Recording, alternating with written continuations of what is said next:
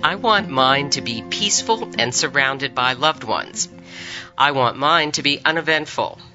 I want mine to be with my closest loved ones by my side and some salty French fries.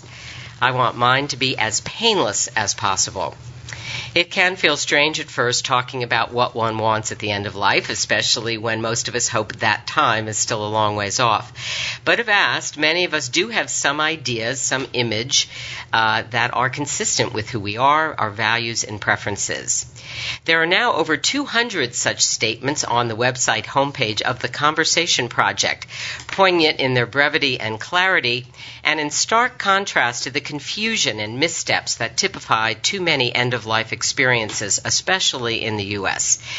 It's this confusion, born of many factors but often played out painfully in hospitals and intensive care units, that the Conversation Project, which just launched 2 weeks ago in collaboration with IHI, wants to help patients and families avoid, starting with kitchen table discussions where loved ones can get to know each other's end-of-life preferences.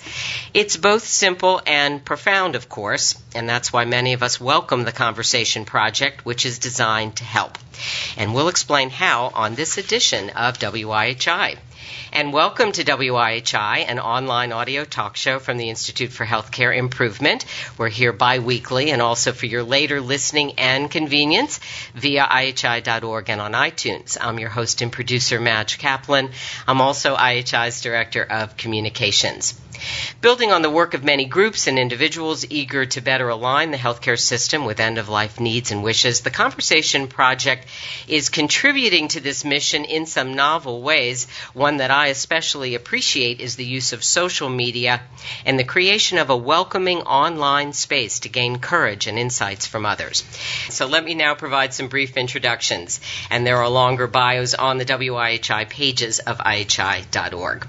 So everyone is here, as I'm suggesting, in the studio today. That's a great feat, starting with Ellen Goodman, founder of the Conversation Project, and known to many as a Pulitzer Prize-winning columnist, author, speaker, and commentator. Welcome, Ellen. Thank you. Larry Weber is to my left here, is chairman of W2 Group, a digital ecosystem of marketing services companies that build brands, deepen customer and partner relationships, and drive demand for products and services. W2 is working with the Conversation Project. Welcome, Larry. Great to be here. All right.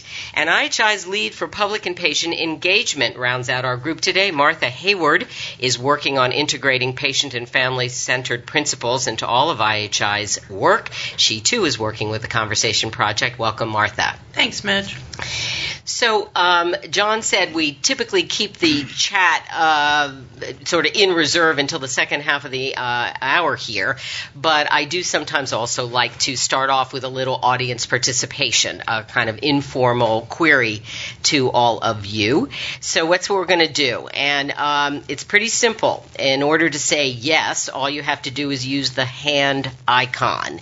And any of you who are joining by phone and not logged in, if you want to email your answers to us at info@ihi.org, please feel free. Don't mean to leave you out at all. So here's my question, and again, use that hand icon as a form of saying yes.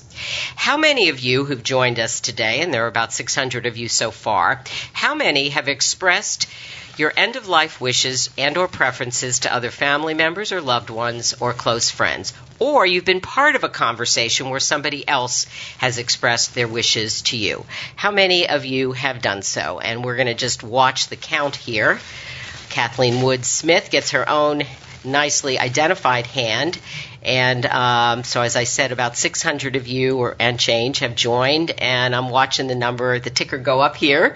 110. Let's see where we round out. That'll be kind of interesting to see. 123, 24, 25, 26.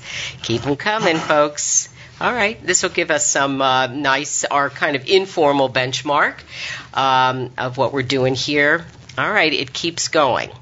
So I'm going to let this 160. All right. It's still going. All right, 100, getting close to 170 almost here. All right, we'll say that it's definitely, maybe it's even close to 200. So thank you very much. I'm going to ask now And Tara has told me yes. Okay. So here's a question now, as we hover maybe around 168. Okay, I'm thinking we're hovering about 170 now. So here's a question. If you did not raise your hand, somebody says you can't find the hand. Okay. All right. It's that thing that looks, no, does that look like Michigan? No, it doesn't look like Michigan. Okay. The hand icon. All right. If you didn't raise your hand, here's my question. What would you say is standing in the way right now? What's making it either difficult or what is making it not possible so far to have that conversation? And again, just go ahead and chat in. So this isn't a hand raise, but just go ahead and chat in any thoughts you have about why you either feel you haven't been part of that conversation, heard somebody else's wishes, or perhaps haven't expressed your own. And we'll give people maybe a minute. And I know people have to type here, so that just gives us a little, not dead air, but just a moment so we can see what the answers are. All right, folks, I'm going to try and share these. Ooh, it comes fast. My mother is resistant. Wishes change. Doesn't seem like an immediate priority. People do not like to talk about death. Just has not happened. Death is something that happens to other people, not to us. It's an uncomfortable conversation. Relinquishing control is very hard. Makes it too real, somebody is saying. Okay, all right. And I have, but can't. Whoops, that's about the hand. Sorry. I need to express my own and update my advance directive. Nobody wants to talk about it early in life. And there are many difficult decisions to make. Generates a lot of distress. All right, folks, go ahead. We're going to sort of get underway here, but feel free to go ahead and continue typing in some of the concerns that you have here. And our hope is during this hour, and as you learn more about this initiative, you'll begin to see some ways in which the resources here can be helpful to you. And I love having all this on chat. It'll be helpful to the project and helpful to each of you to see kind of what you're all grappling with. That's part of the point of this project as well.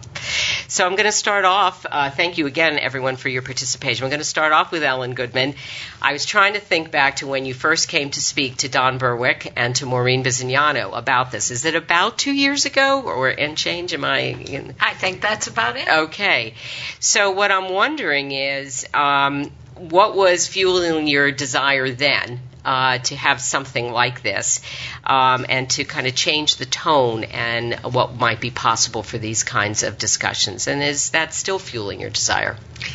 I think what fueled my original thought about launching this project was a personal story. That's one of the amazing things about this project is all you have to do is tell people what the project is, and in a sentence, the Conversation Project is an attempt to have everyone's end-of-life wishes expressed and respected. You say that, and the next thing that comes back at you from someone else is a story.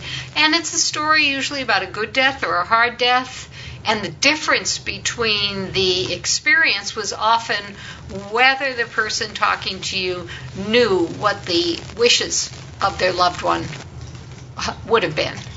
And so we began to realize that. And so when we sat down originally with Don and Maureen, and we were told, we had 15 minutes to talk to them. And an hour and a half later.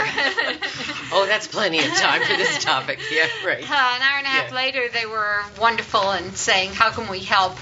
And that began our partnership with them, which ultimately launched this project, which we're pretty thrilled 2 weeks in. All right. So the project, thank you, Ellen. The project did launch 2 weeks ago, practically to this day. I think 2 weeks ago, yesterday, Wednesday. So talk a little bit about the key components. You talked about the general goal, which is to help people have this conversation and express their wishes. But how does this project work? And perhaps sort of what's it doing that's maybe even a little bit different or that builds on some other things? Well, it's a public media campaign because we believed that what was missing in having people's wishes expressed and respected, what we were in was the cultural change business. That when we originally sat down with people who are healthcare professionals and who had been in end of life far longer than we had, And much of the attention had been on trying to get doctors to talk about this. And frankly, it hadn't worked, because we know in Massachusetts only 17% of people have had these conversations with their doctors. And in California, only 7%, which is essentially nobody. Mm-hmm. So we said, how do you get this to begin? And we all agreed with the urging of the healthcare professionals that the place to start was with cultural change, to change the cultural norm from not talking about end-of-life wishes to talking about them, and that the way to do that was to go out with a public media campaign, which we worked with Larry to create, which is traditional and social media, which exists on the web, exists in your daily newspaper, and also on your or your child's Facebook page, depending on your generation, I should say, or in Twitter. But all of those are moving together to get people to the kitchen table to have these conversations with their loved ones before a crisis. Thank you, Ellen. And on the screen here, we're showing the homepage of the Conversation Project, theconversationproject.org. And it is a screenshot, so you get just a little sense of a video here. That's Ellen. But what's really nice... It's the top of my head. It's the top of your head, but if you go to the website, you'll see it. And, of course, you're at a kitchen table. Is that your own kitchen table, by the way? It's my own kitchen table, and I should say that it's my own mug, which I made. Right. So talk a little bit about kind of what you can find and do. You don't have to go into all the detail, because we do want people to explore this and have some opportunity on your own. But what's the significance of these images here, and I want mine, have you had the conversation, I want mine to be? What you can do is click onto a lot of the faces that are up there, and each face will come up with a little text saying what they want theirs to be. By the way, I was also like you, Madge, when Larry originally came in with the campaign, I want mine to be, my answer was as far from now as possible. So I was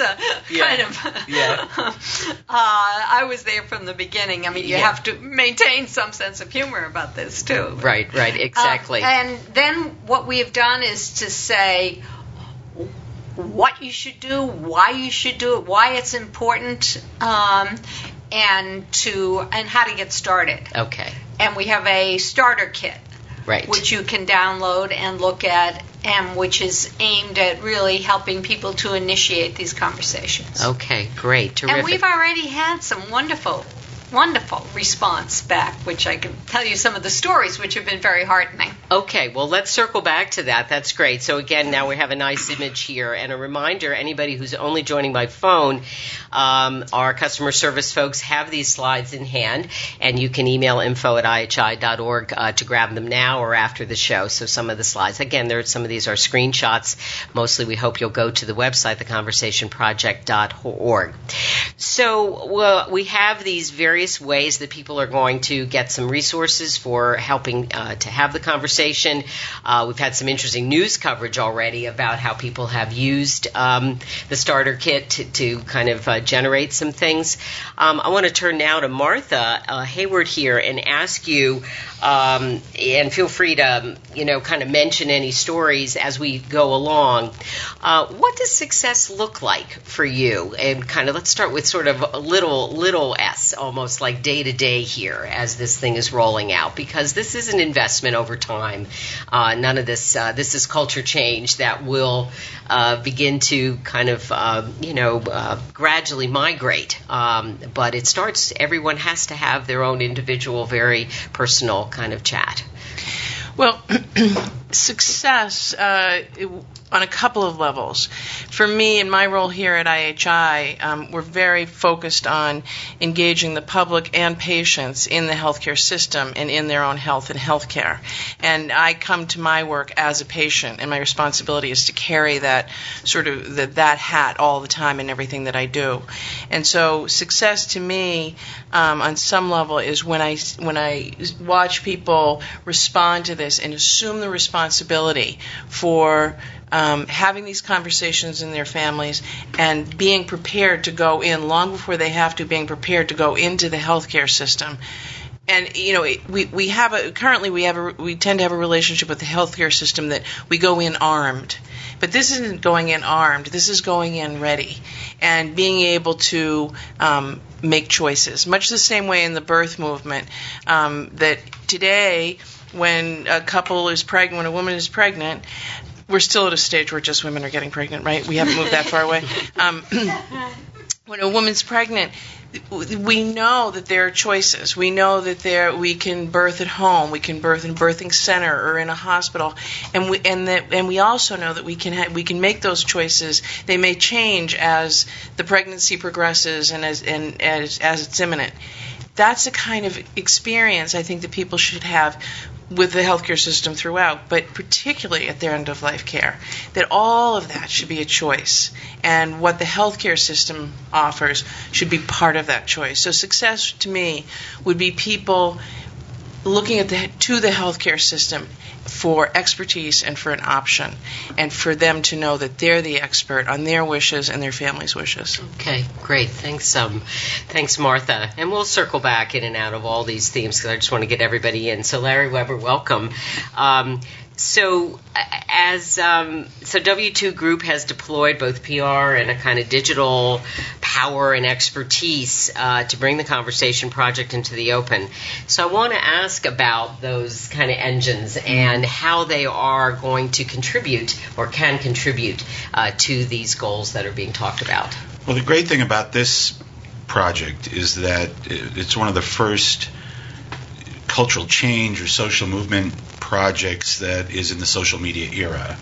A lot of the really famous ones you might look back on or go all the way back to at least our childhood, from Smokey the Bear to littering to, even smoking, but things that were like, obviously, as a community, we better get our act together and, get these things done.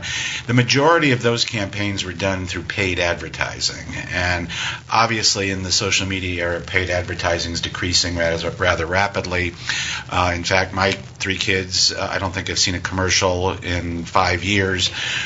So even if we were trying to, do it the old way, I don't think it would work. The second thing is we've sort of, whether good or bad, we've become a culture, especially in the United States, of nonstop. You never have a break. You are always going. So you have your digital life and your real life are starting to converge so that there's no real line between them.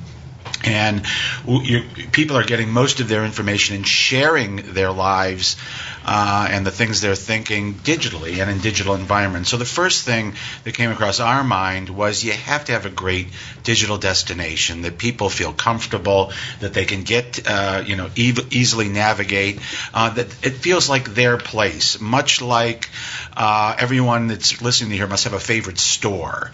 You go into a store and you go, I don't even know if I need anything, but I just like going to that store, and I like the people that work there, and I like the things that they have, and everything that goes along with that. That's the same thing in the digital world right now.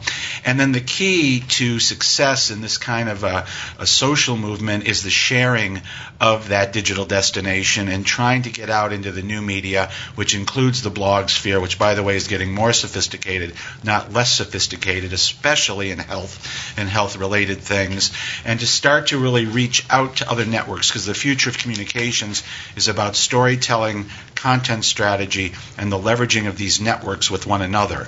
And that's really where we began and started. We still do some traditional media. Yesterday, the front page of the Boston Globe, had a story about it, and because people still do read newspapers and listen to some radio programs, and especially good ones like this. And you can do it all online too. Right. Yeah. I was listening to Martha's Vineyard station coming into work.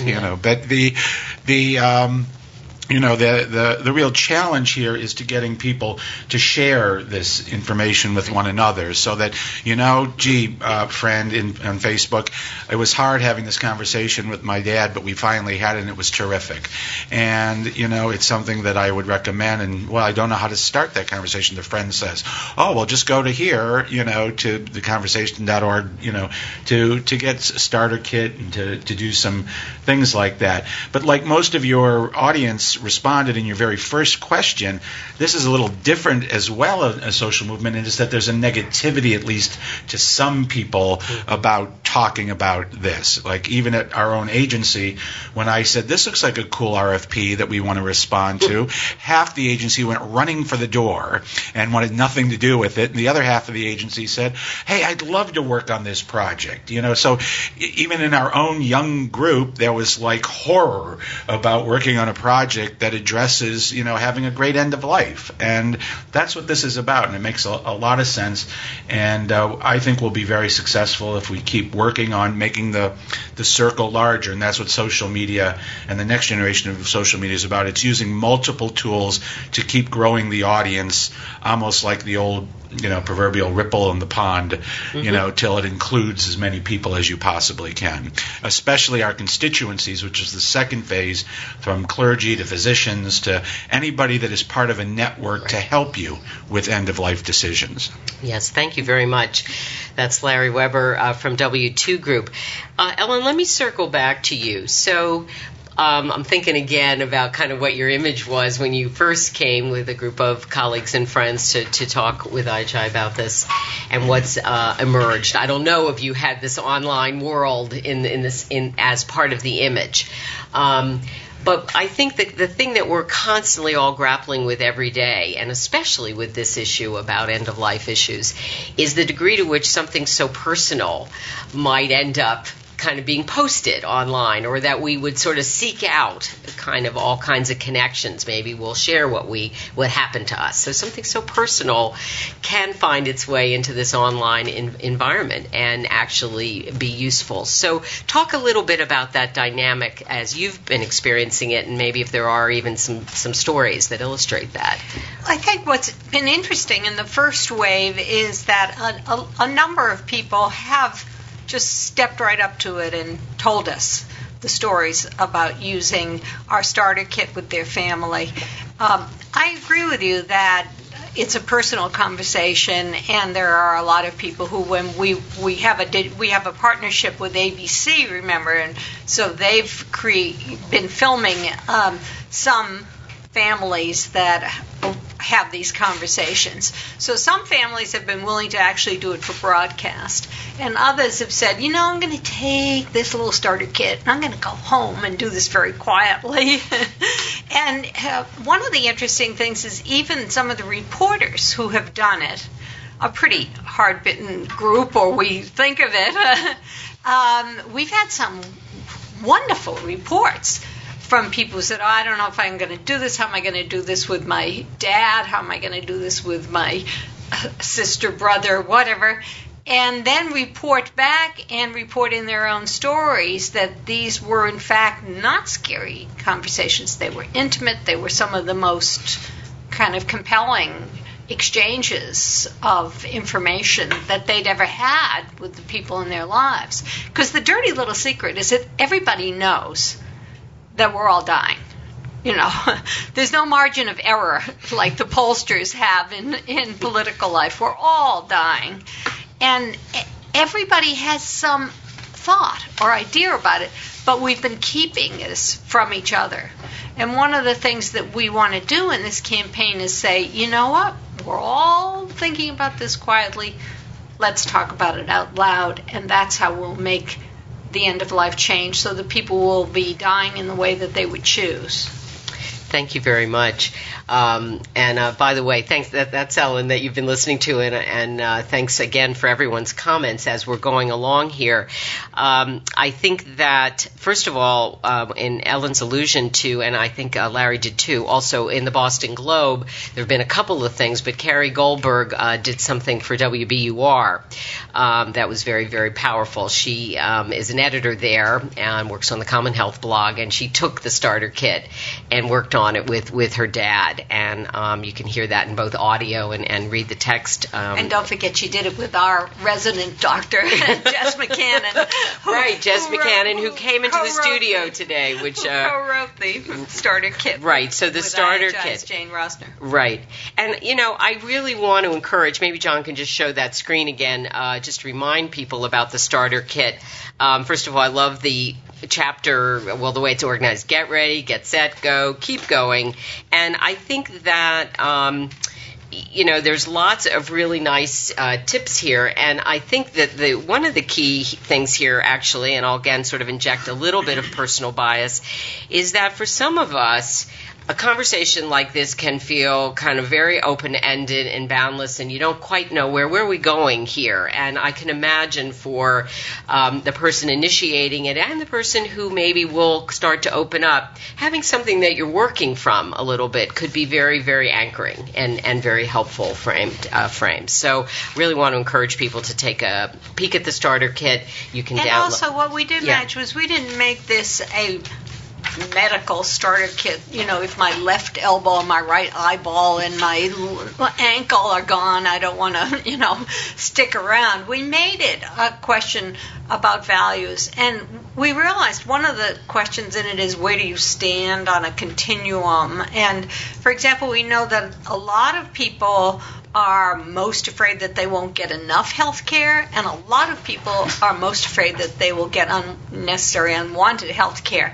And so we asked them, where are you on the continuum? And these are conversation openers, conversation starters, we call it, rather than a toolkit or some other phrase. Okay, thanks. Also, we're Larry. to your point about sort of privacy or the bringing it back and being alone with it, we're also moving into a social time that there's a lot more transparency because of digital destinations, and that people find out, gee, I'm not alone. And especially in healthcare, where you look at sites like Patients Like Me, where before you had ALS, you just felt, well, I'm alone and I'm dying and forget it. And all of a sudden, what do you mean? There's 50,000 other people that I can share and talk to and have experiences about this. So the idea that you're not alone is an important part of this kind of thing, and I think the transparency part of it is important. That was at the heart of the women's movement, this notion that I'm not the only one. And that came in small consciousness-raising groups, and now we have this social media to take it large. Thank you all, and we're going to go to chat in just a moment. I guess I want to bring Martha in for just a moment here.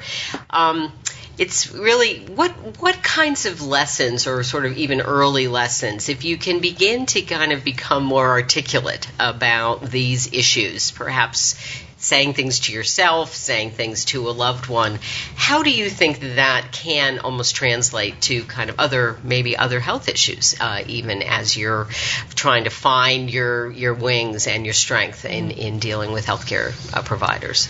I think the thing that we've learned the first thing that we've learned through this process is that the process begins with you. And this question that we have on the website, I want mine to be. I had a very personal experience with this, because when the W2 group came in and they presented it, we were having an event that evening, and we thought, well, we'll try this. There were going to be 60 people gathered to talk about the Conversation Project, and I thought to myself, well, dang, I have to do this now. I've been working on this project for a year, and I had resisted doing it. And as I said to this group, I'll do this with you. Let's do it right now. I want mine to be fill in the blank. You have 4 minutes. And my heart went cold, because I was faced with it. I couldn't run away. I was going to have to share what I said, and I didn't want to face it. And so I found myself putting down, and I was shocked that I wrote, I want to die in a hospital. And people are very surprised to hear that, because we tend to talk about everybody wants to die at home. And the point of the conversation is not to do what others want you to do, but to identify yourself, what you're really comfortable with.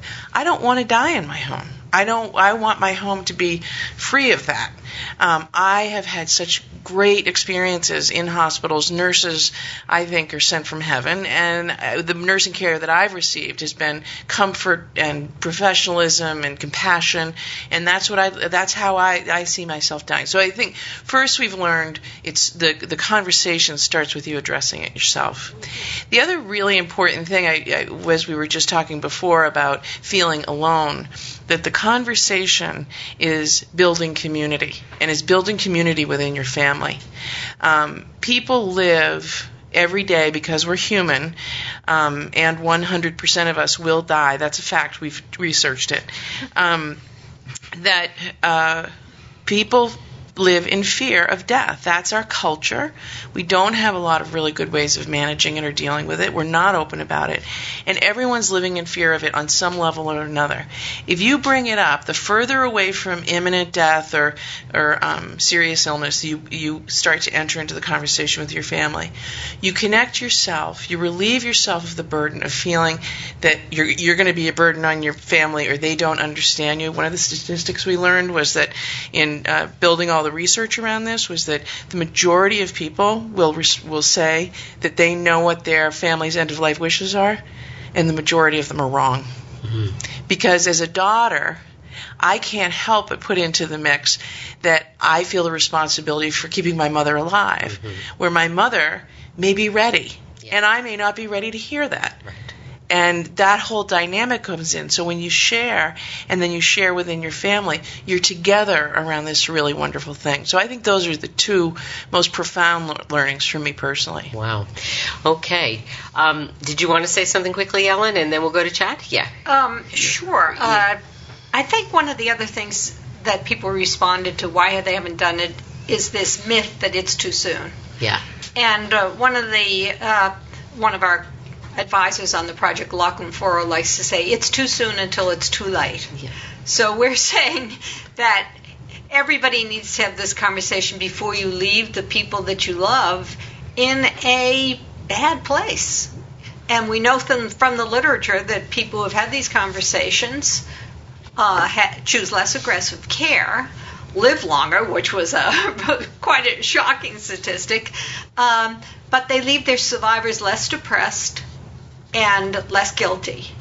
And so a big part of our target is not just that people will have the death that they would choose, but that they will do the other thing we all want to do, which is to leave our survivors feeling, not less sad, but less guilty, less depressed, and less uncertain about what their own role has been. Okay, great.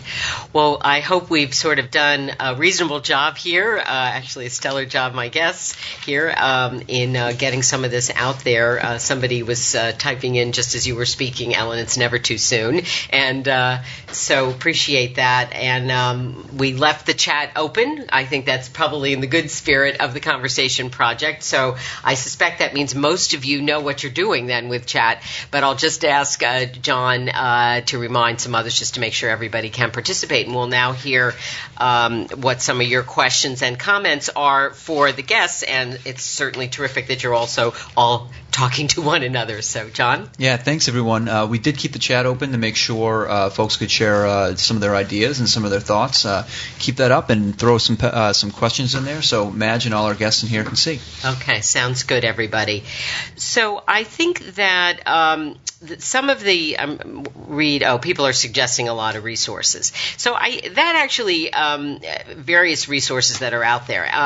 First of all, I think one thing that's been striking to me as the Conversation Project has gotten underway is the thoughtful news coverage, and also the Race Point group here that works under W2 has been gathering up a lot of the coverage that's going on every day now around these issues. So there's a lot out there to take advantage of. And I guess maybe while you guys in chat and or participants, you can shut me up at any time, but while you're gearing up with your own questions and comments, how do you imagine sort of being able to relate to this kind of larger universe of a lot of groups and organizations and resources? Anybody want to speak to that? Well, I think we're Ellen. very conscious that as a public media campaign, we want to provide lift for all the wonderful work that's being and has been done already out there.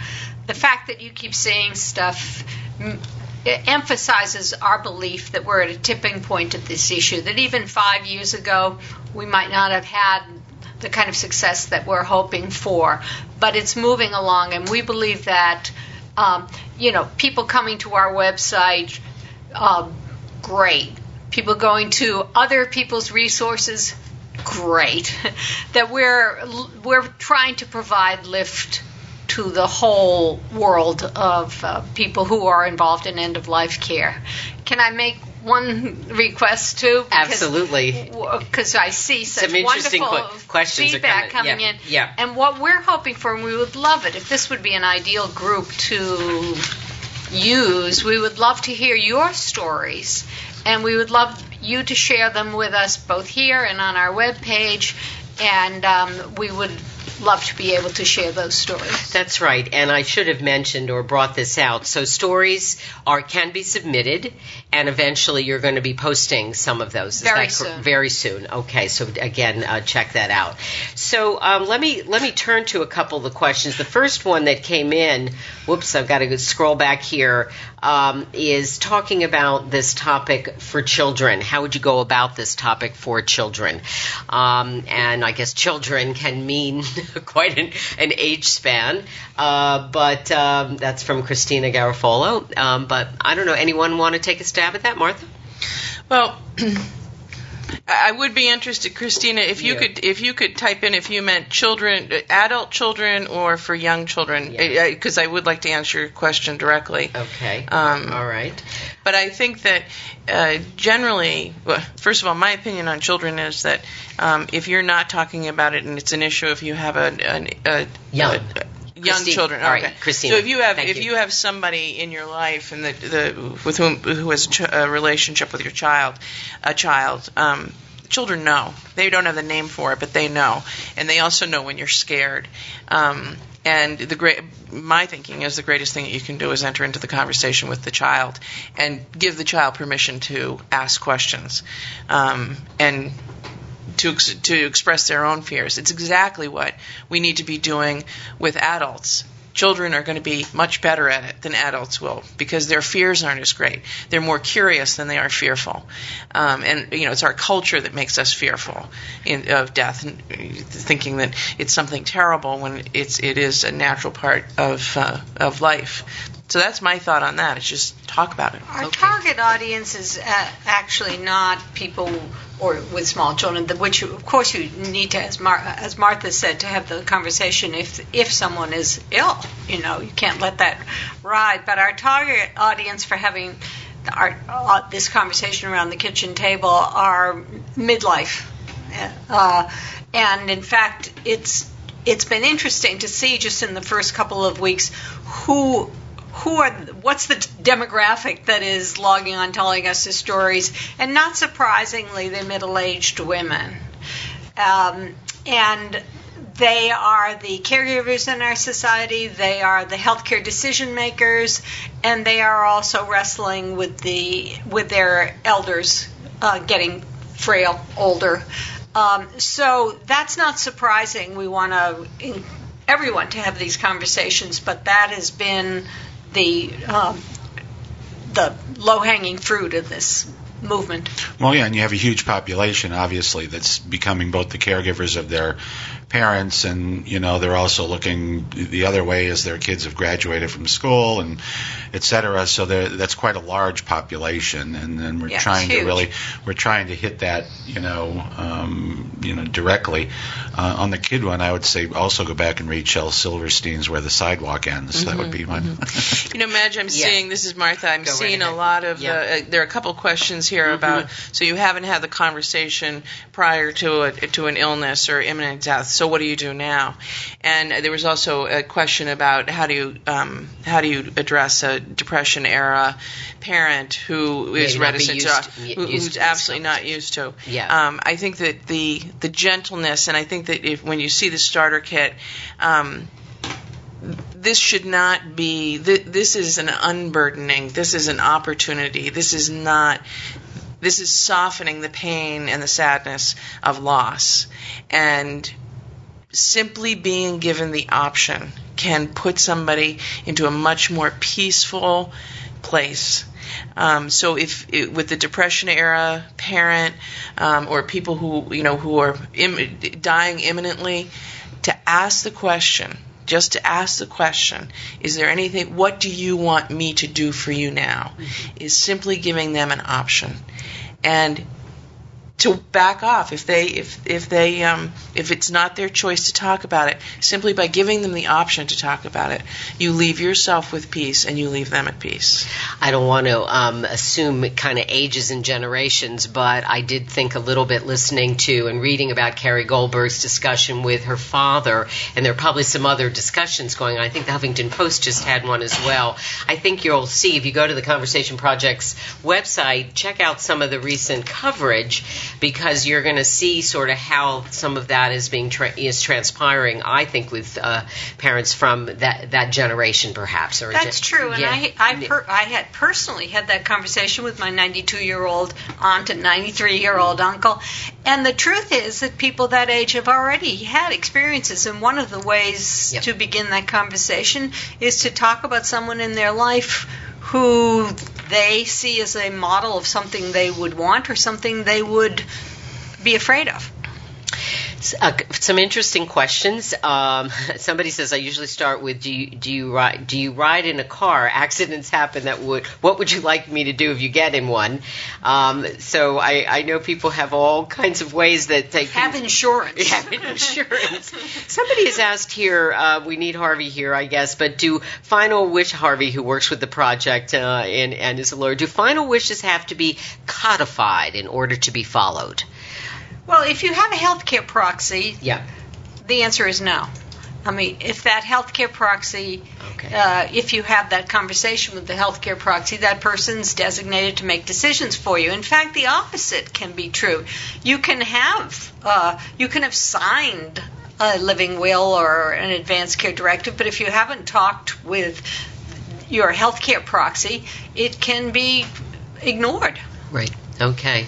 Somebody, go ahead, Martha. Well, I'm just noticing somebody saying that a good way to start the conversation today is to say, I was listening to this great radio station, and they were talking about end-of-life care, and I think that really speaks to everything that we're talking about here, and why we're doing this in the way in which we're doing, is by helping people to connect, opening the conversation, and letting it spread. Because simply bringing it up, everybody, as Ellen said, has a story, and everybody has an interest, and everybody has a personal interest.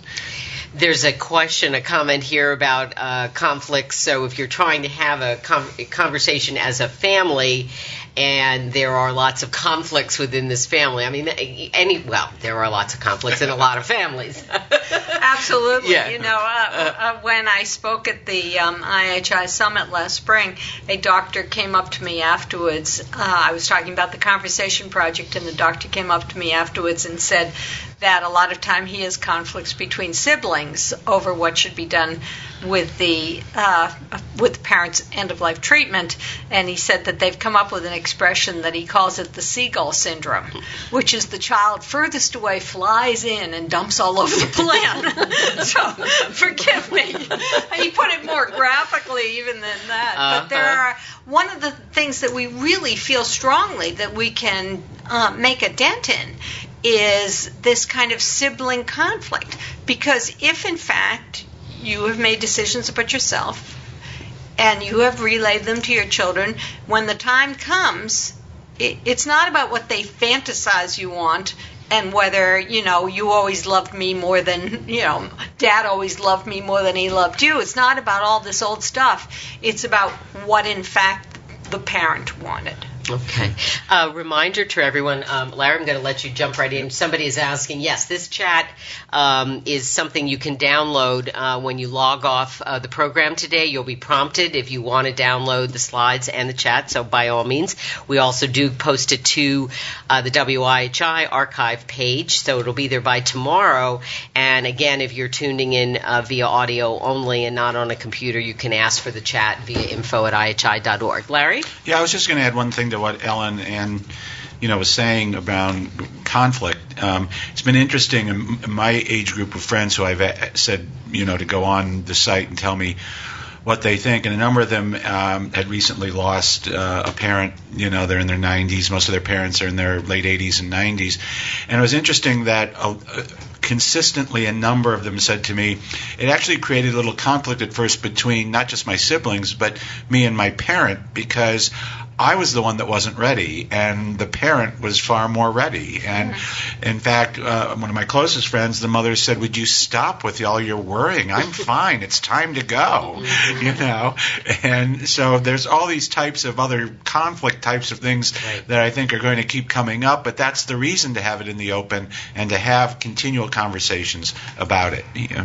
Ellen, go ahead. I just wanted to say that our starter kit is a work in progress. It's one of the wonderful things about social media. You can keep changing it. Yes. We would just love it if the people who are listening today looked at it. We need your help. We need your feedback and input, and we would just be really pleased to hear any of your thoughts of things that are missing or things that are great, things you'd add in. And how could people let you know about, is it obvious on the website? How to contact and let people know sort of how things are going. The world's an editor, not a writer. And an interesting, another, we got a slide up there reminding everyone how there's a couple ways to contact the project, but you can find it on the website there. Somebody has also said, and I was thinking about this without scaring everyone, about the high-tech nature of what can happen at the end of life, that may be things you don't want. How do you start to bring that information forward, maybe in a way so that, because a lot of folks aren't entirely clear what's going to happen. You were saying, Martha, I want to die in a hospital, and you're painting the picture of the caring environment, sort of the best of what we want. And I think others may find themselves maybe up against, a lot of interventions that maybe weren't wanted. Any thoughts at all, or I don't know if this is taken up in the project itself, about sort of how to talk about what kinds of things tend to happen, end of life, where technology, may be a big factor. Well, you could argue that this whole project has come about because of the wonderful technology that allows us to live longer. In the last 100 years, we've added 30 years to our lifespan. And with that wonderful technology has come more decisions that need to be made. And so that has brought this. Now, the question about whether we really start in a general way with not what's the matter with you, but what matters to you. And then when people do get into a crisis situation, they very well have to make much more technical decisions. But we're giving them the tools by which they will begin to talk to their medical provider. It's often said that if I know who you are, I'll know what you want. Or if I know what matters to you, I'll know what it is. Our next, just to let you all participate again, our next kit is going to be how to talk to your doctor, by which we all mean all your medical providers, but we're using the, talk to your doctor logo. And so we're going to bring this from the kitchen table to, okay, now you've had this at the kitchen table. If there is a crisis, how do you initiate the conversation? Because as we said, we know doctors have trouble initiating these conversations. So how do we both help them and participate in that, as Martha would say, in that two-way dialogue? If I can, Go right ahead. One of the changes that is coming about, and for those who are listening who may be aware of it, I'd be interested in seeing how people feel about this. As we were talking about this sibling conflict, language and culture is already changing, and where people are very familiar with the do not resuscitate order, which is something that far too many of us have had to, we feel like that's a protective device, and that's about somebody's wishes. The terminology has shifted in many places, and there's some resistance in others to changing that terminology to allow natural death. And I personally feel I feel a kinship with allow natural death, because the do not resuscitate is a refusal to. It feels like a refusal to allow somebody to live, when really we don't have that power. We can't stop somebody from dying. I mean, we can do it mechanically for some time, but death will come.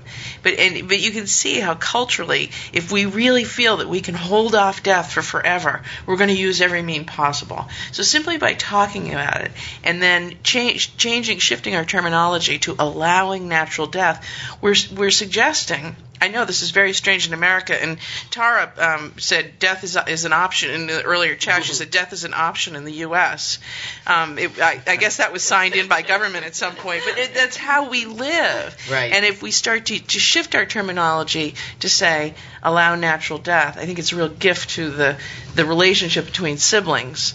As well as all involved. The only thing I would add is that as this project continues on, I think there'll be a lot of side conversations, Madge, and I think one of that will be about technology and the use of technology and, the morality of technology and should technology have a moral purpose in our lives and things like that. And so I think that'll be interesting. I think the New York Times just had the piece that they think you could live to 150 if there's certain technologies. And it brings up a few people that are working on that. And I remember telling one of my friends that you'll just be a head that we all carry around, connected to everything. Right. Okay. All kinds of imagery.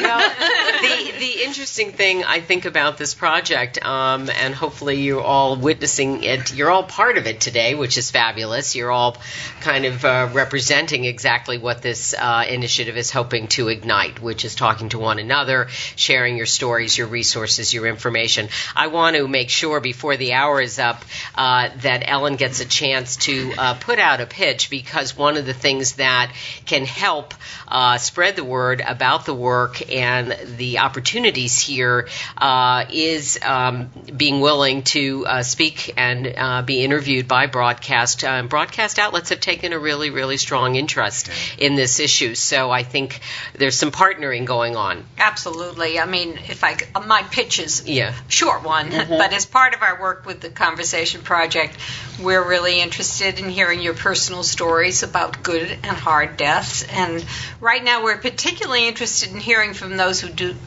did not have the conversation and wish they had. So you can contact us through the website or by sending an email to Ellen Goodman at theconversationproject.org if you'd be willing to share your story about not having had the conversation, and we would very much look forward to hearing it. And is that for a particular? Is there some programming that's interested in that? Yes, there are a number of different programs that are interested in us. Okay, it's a step, and people could follow up on that. And again.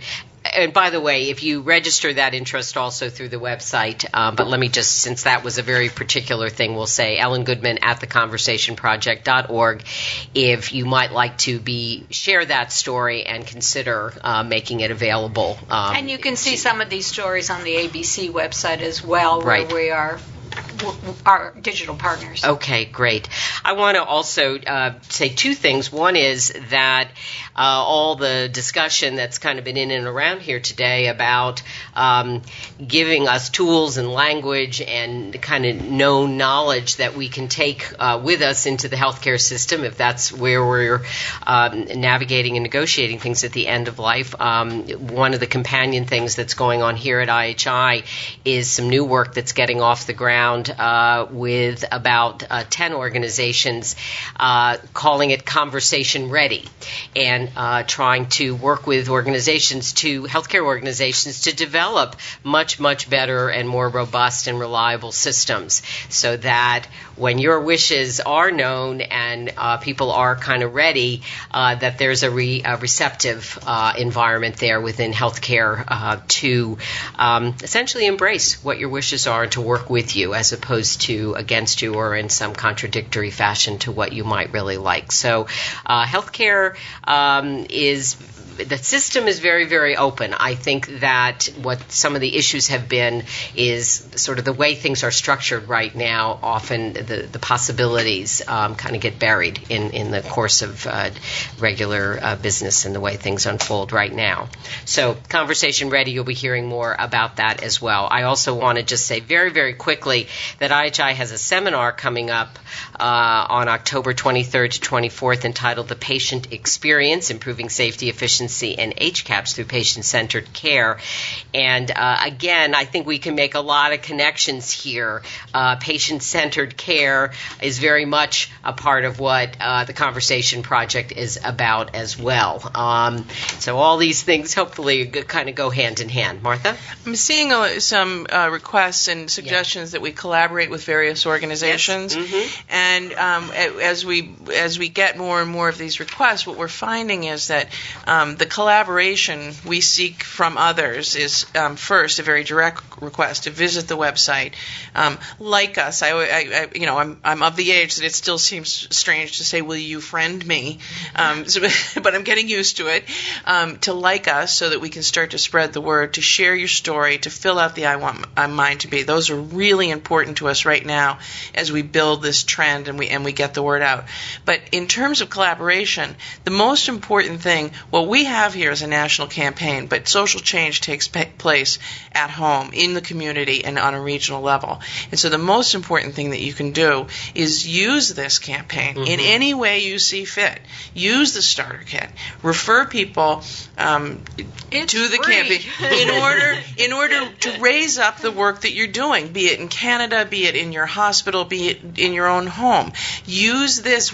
We have extraordinary funders who see the value of this, and so we continue to seek new funding in case anybody's mistaken about that.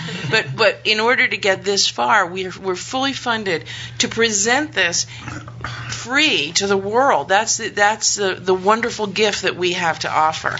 So use this campaign to elevate the work that you're doing.